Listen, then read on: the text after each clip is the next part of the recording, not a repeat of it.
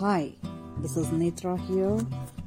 Today, I have come back with a new story at the seaside. Welcome back to the podcast of Magic of Kids Stories. Let's begin the story now. Raina and his friends went to their bike to the seaside. What a thrilling time they had! There was ice cream, popcorns, candy being sold everywhere. Raina and his friends ate everything. Raina and Boris loved the popcorn while Kate had large scoop of ice cream.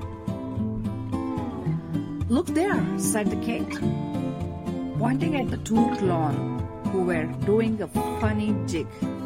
They also showed their tricks with the different colorful balls and played many games with the children. But what the children loved the most were their pony rides.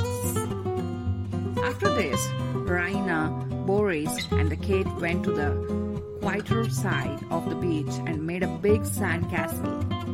"When we grow up, we will stay together in the big castle like this, beside the sea, won't we?" said the Kate jubilantly.